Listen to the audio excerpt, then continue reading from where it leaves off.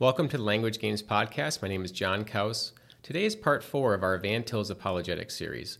We turn now to the two kinds of questions that control all apologetical situations. Last week, I defined apologetics as setting forth the truth of Christianity. Now, when you do this setting forth or giving this reason, for the truth of Christianity, it's in response to questions that are asked. And these questions fall into really two buckets. The first would be more defensive. This is where you are neutralizing an objection given to Christianity. And the objection is, let's assume Christianity is true, and then there's some problem follows from that. And this is an internal and external problem. So we start with Christianity. We say, let's assume it's true. What follows from that is some internal contradiction. Okay, like the attributes of God are inconsistent with each other. Okay, something like that. And then so they object, and then you got to try to show that it's not a contradiction. The next one is you assume Christianity is true, but then what follows is some external contradiction. So there's something in the world that we know to be true, some fact, and that is in conflict with Christianity. And so then, therefore, by modus tollens, Christianity then is false. And we'll go through some examples of this. So the internal would be like Genesis 1 and 2 contradict, the resurrection accounts and the Gospels contradict, the existence of evil contradicts God's attributes, the Old Testament God contradicts the New Testament God, the concept of the Trinity is illogical. Those would all be internal contradictions. Some external would be the Bible is inconsistent with archaeological evidence, geological evidence is contrary to a worldwide flood. DNA contradicts the Bible's claims of human beings or man being unique. Distant starlight undermines Genesis 1. An Einsteinian view of physics undermines the Bible, and so on. Okay, so these are all defensive. We're assuming the truth of Christianity, and then all we have to do, though, in response, is just show that this contradiction, seemingly, this supposed contradiction, isn't actually a contradiction. There is no conflict here. And what you'll notice is that, for the most part, these responses are the same whether you are an evidentialist or a Van Tillian. There is some distinction in certain objections because Van Tillians tend to be Reformed, tend to be Calvinists, and evidentialists tend to be Arminians. But for the most part, and Van Til would say this, that evidentialists have done great work for the church in apologetics, whether it's defending the historicity of the resurrection or other parts of the Bible. And so he's not against using those resources to answer these objections. So the division between the two apologetical camps is not really over this first bucket of questions. It's the second, which I'll call offensive. And here we're proving Christianity now. So now the objection is not, well, let's assume Christianity is true, and then here's some problem that follows from it. It's, how do you know Christianity is true? Do you have some good reason that it's true? And when we go here, there are two ways to go on this.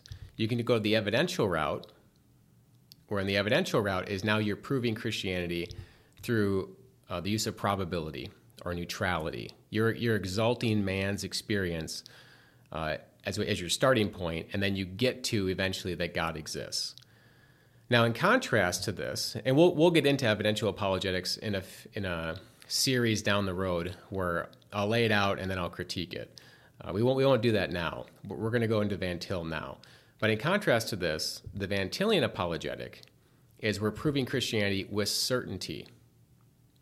So either prove it with probability or prove it with certainty. Van Til's approach is to prove it with certainty. And Van Til's approach is a proof. Okay, it is an argument and is one that claims to present certainty in our knowledge. Now, before we get into that, it's important to address the requirement that exists, that Peter gives to, I think, all Christians in 1 Peter 3:15.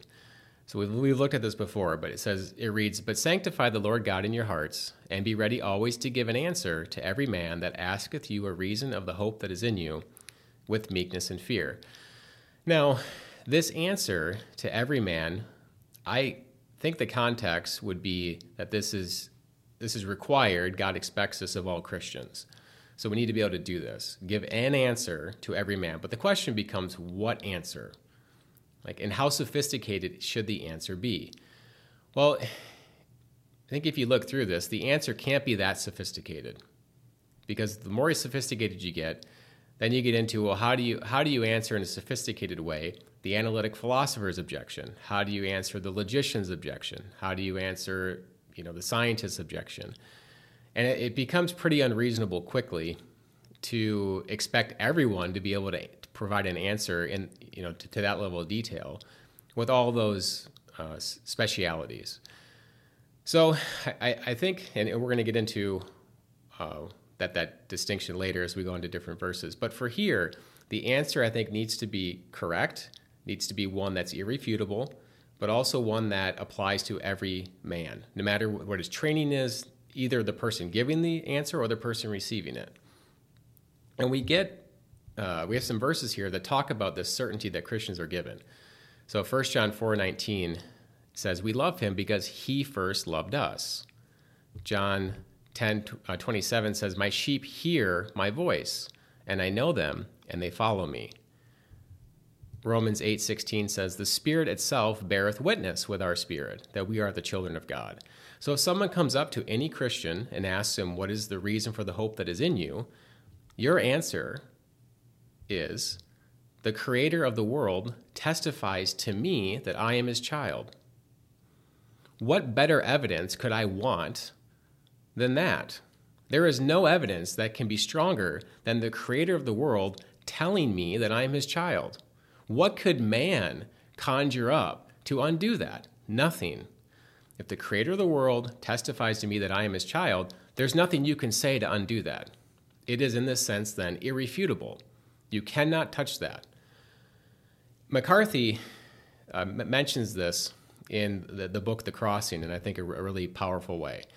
He says, nor does God whisper through the trees. This is when God speaks to people to save them. His voice is not to be mistaken. When men hear it, they fall to their knees and their souls are riven, and they cry out to him, and there is no fear in them, but only that wildness of heart that springs from such longing, and they cry out to stay his presence, for they know at once that while godless men may live well enough in their exile, those to whom he has spoken can contemplate no life without him, but only darkness and despair. God's voice is clear. There is nothing stronger to testify of his existence than him speaking to you. And then, obviously, there's nothing that can undo that. And Van Til says this of his own faith. He says, I believe in this God because he himself has told me in the Bible who he is, what I am, and what he in Christ and by the Holy Spirit has done for me. So what is the answer that we can give that is irrefutable? There's no way to undermine it. There's no way that I should rationally want to give it up, that I can give to every man. It is that the Creator of the world testifies to me that I am his child. I am doing apologetics by giving this answer. And there's nothing an unbeliever can do to undermine this. I may fail at giving Van Til's argument. I may fail at doing other things, but no one can take this from me. And this is comforting because sometimes when we get into apologetics and we're giving arguments, you may have a bad day and you messed up the argument, okay? Or you may get into a rut as you're working through some problem. You don't have the solution to it.